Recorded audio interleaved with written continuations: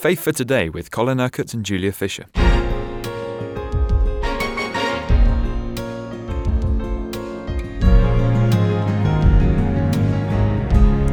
We're following the story of the Acts of the Apostles, written, of course, by Luke, where we've reached chapter 20, and it's a roller coaster of a story. We're following really in the footsteps of Paul right now.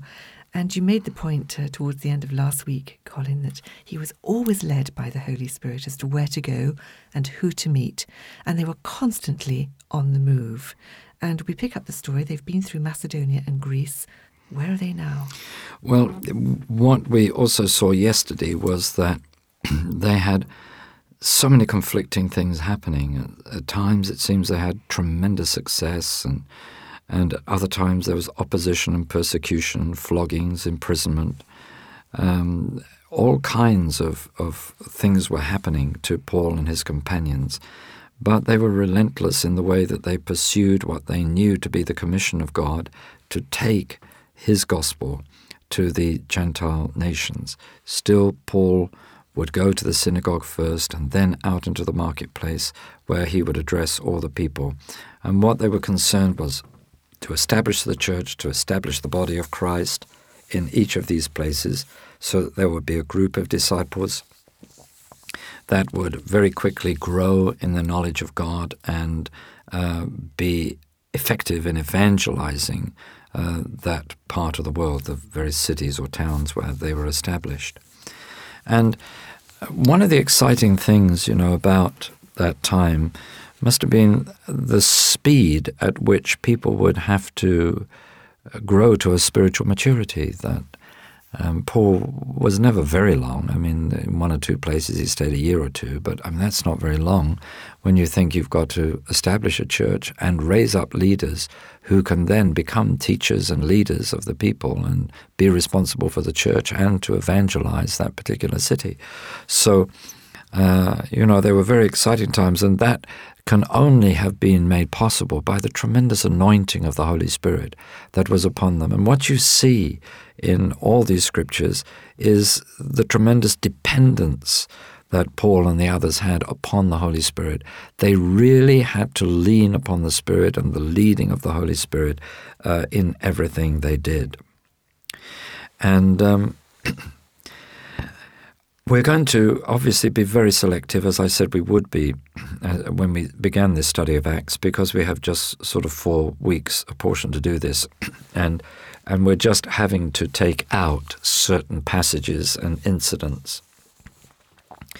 And Paul is on the way up to Jerusalem, and there have been all kinds of warnings not to go there, that it's going to be dangerous for him to go there. If he goes there, he's going to be arrested. Remember that years before, Paul had been a rising star in Jerusalem, that he was the one that had led the persecution of the church in the name of Judaism. And now, of course, he is the great proponent of the Christian faith and of the gospel of the kingdom of God.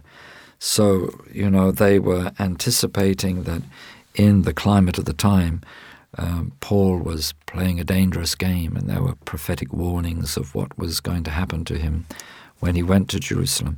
But he knew that this was the leading of the Holy Spirit, no matter what happened to him. Now, Paul comes to a place called Miletus, and he wants to speak to the elders of the church in Ephesus. He doesn't have time, as he's on the way on his journey to Jerusalem, he doesn't have time to go to Ephesus himself. So he sends this message for the elders to come to him. And we're going to spend a little time looking at what he says to them, because this is a wonderful, wonderful passage where Paul reviews his ministry and therefore is speaking of key elements in his ministry. And over the years, I've used this passage a lot when speaking to pastors and leaders, because I think it is so important. Gives us a real indication of what the church should be about. So let's read what the Scripture says. Verse 17 of chapter 20, "From Miletus, Paul sent to Ephesus for the elders of the church. When they arrived, he said to them, 'You know how I lived the whole time I was with you.'" Now, that's the first point we need to notice. Paul's life was an open book. He lived the message he preached. People would have learned as much from his example as they did from what he said. And that's true spiritual leadership, that people should be able to look at their leaders and see the way the gospel is outworked in their lives, so that they can then learn, well, that's how you do it in practice. So I can learn to put the gospel, the word of God, into practice like my leaders do.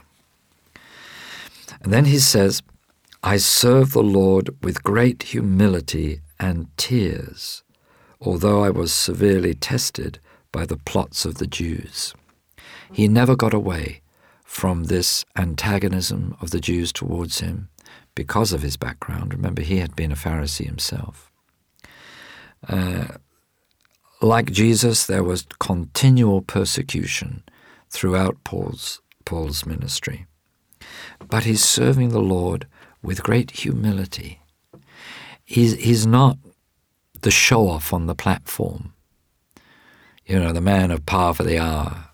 Look at me and what I can do. There was none of that about Paul. He served with humility, with tears. He loved the people that he was ministering to. He sought God in prayer, cried out to them, even with tears, as he makes clear in a moment. "You know that I have not hesitated to preach anything that would be helpful to you, but have taught you publicly and from house to house." He didn't preach a popular message. You can hear lots of people today that do that. They only preach the aspects of the gospel, of the Word of God, that they know will be received with acclaim by people. They don't necessarily make disciples. They don't challenge people about whether they're living a consecrated life, a holy life, a righteous life. They don't necessarily challenge people to repent of the ungodly areas of their life. They don't necessarily talk about the cost of what it really means to be a disciple of Jesus. They don't necessarily challenge people to go and be fruitful, because only by being fruitful can God be glorified in their lives.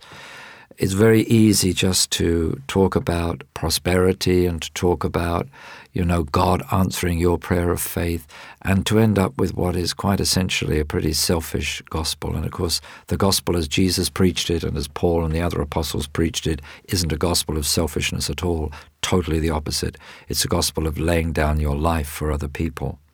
So Paul never hesitated to preach what would be helpful, what the people needed in order to become disciples, in order to become the men and women of faith, in order to become the people that really manifested the life of Jesus Christ through the holiness, through that practical holiness and love that poured out of their lives. And he taught this when the church was together. He taught it from house to house when he visited the various individuals or the groups of people, because of course the church often met just in homes in those days. Wherever he went, he was teaching what the people needed to hear, not what they wanted to hear. "So I have declared," he says, "to both Jews and Greeks, to both Jew and Gentile, that they must turn to God in repentance and have faith in our Lord Jesus." I heard the other day that a very well-known, big, popular ministry that you see on television around the world, that somebody was in this particular brother's church for a whole year and never once heard him mention sin. And you see, it's possible, isn't it, to preach what is popular. And I heard that in that man's, and even in the leadership of that man's church, there is much sin. But it's always suppressed because, the faith message and the prosperity and the blessing of God. Well, Paul wasn't like that. And it's very important to see that God doesn't actually want churches like that. What's the point of building a big church of many, many people if the lives of the people do not glorify the Lord? And Paul was not like that.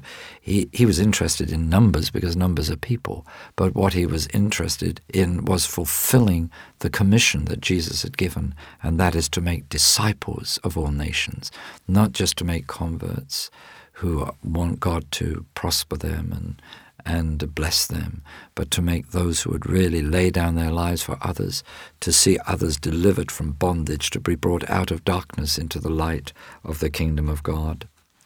And then Paul says, and now compelled by the Spirit, I'm going to Jerusalem, not knowing what will happen to me there. I only know that in every city the Holy Spirit warns me that prison and hardships are facing me. What a man to be warned constantly by the Holy Spirit that this was what was waiting for him, but still to go, because he knows that this is the will of God. And we shall see later in the week why it was the will of God for him. And he says, however, I consider my life worth nothing to me, if only I may finish the race and complete the task the Lord Jesus has given me, the task of testifying to the gospel of God's grace. And the only thing that matters for you and me is that we are where God wants us to be, doing what God has called us to do, no matter what cost to ourselves, so that others may be reached with the life, the love, and the power of Jesus Christ. You've been listening to Faith for Today, presented by Julia Fisher. This program is sponsored by Kingdom Faith. For further information, visit our website, kingdomfaith.com.